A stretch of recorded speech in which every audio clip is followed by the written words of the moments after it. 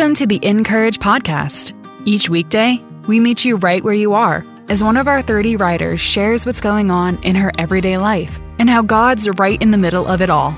They bring their unique experiences, joys and struggles equally, so that you can feel less alone and be empowered by the hope Jesus gives. Listen in as our narrator, Grace P. Cho, reads today's article. Today's article is written by Lucretia and is titled, Gratitude Helps Us See There's More to the Story.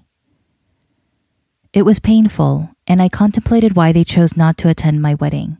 To me, it felt like a boycott, against this new season of my life, against my decision to hold the wedding in Iowa instead of my home state of North Carolina, against my husband being white.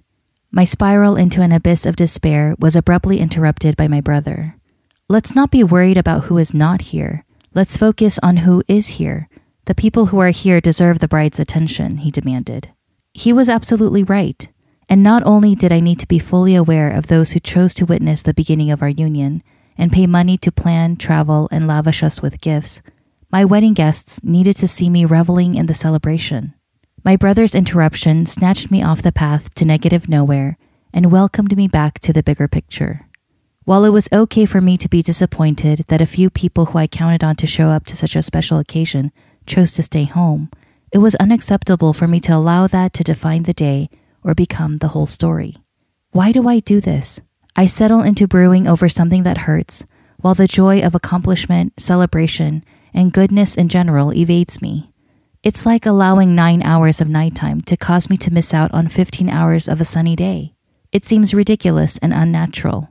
I learned, however, that it is quite natural and common to fixate on negative experiences like mistakes, insults, and disappointments. Brain studies show that there is greater neural processing in the brain in response to negative stimuli, which is why negative events have a greater impact on our brains than positive ones. The sting of a rebuke is more weighty than affirmation and joy. Past traumas linger long past their expiration dates. Bad news demands more of our attention than good.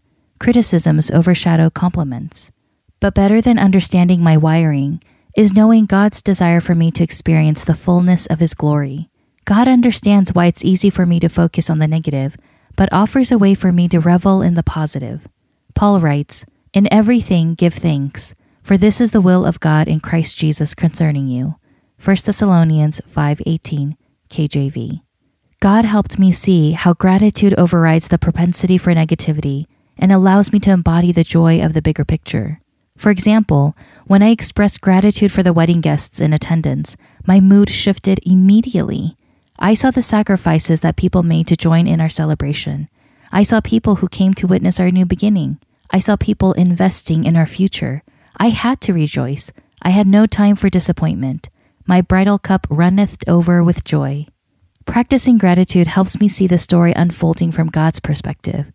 It helps me anticipate and recognize God's grace.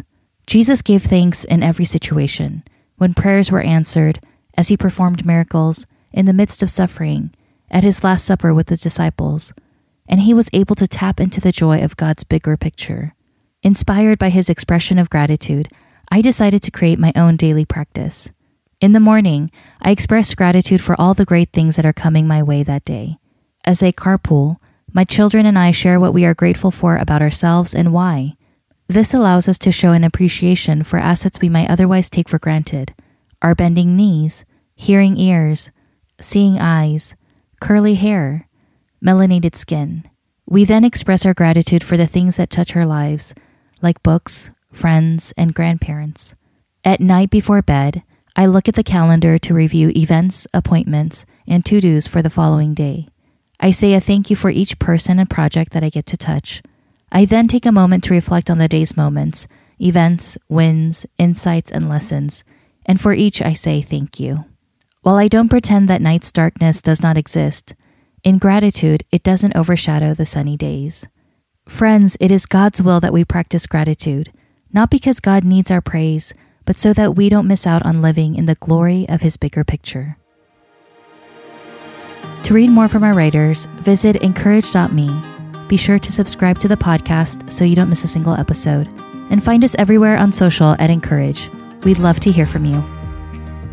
Imagine being part of a faith-based company where you can create your own schedule, share inspirational products, earn unlimited income, and belong to a sisterhood of women like you. Meet Mary and Martha, where women build women up in faith and business. To learn more, visit maryandmartha.com. The Encourage podcast is narrated by Grace P. Cho and brought to you by Dayspring, makers of your favorite cards, books, and gifts. Visit them today at dayspring.com.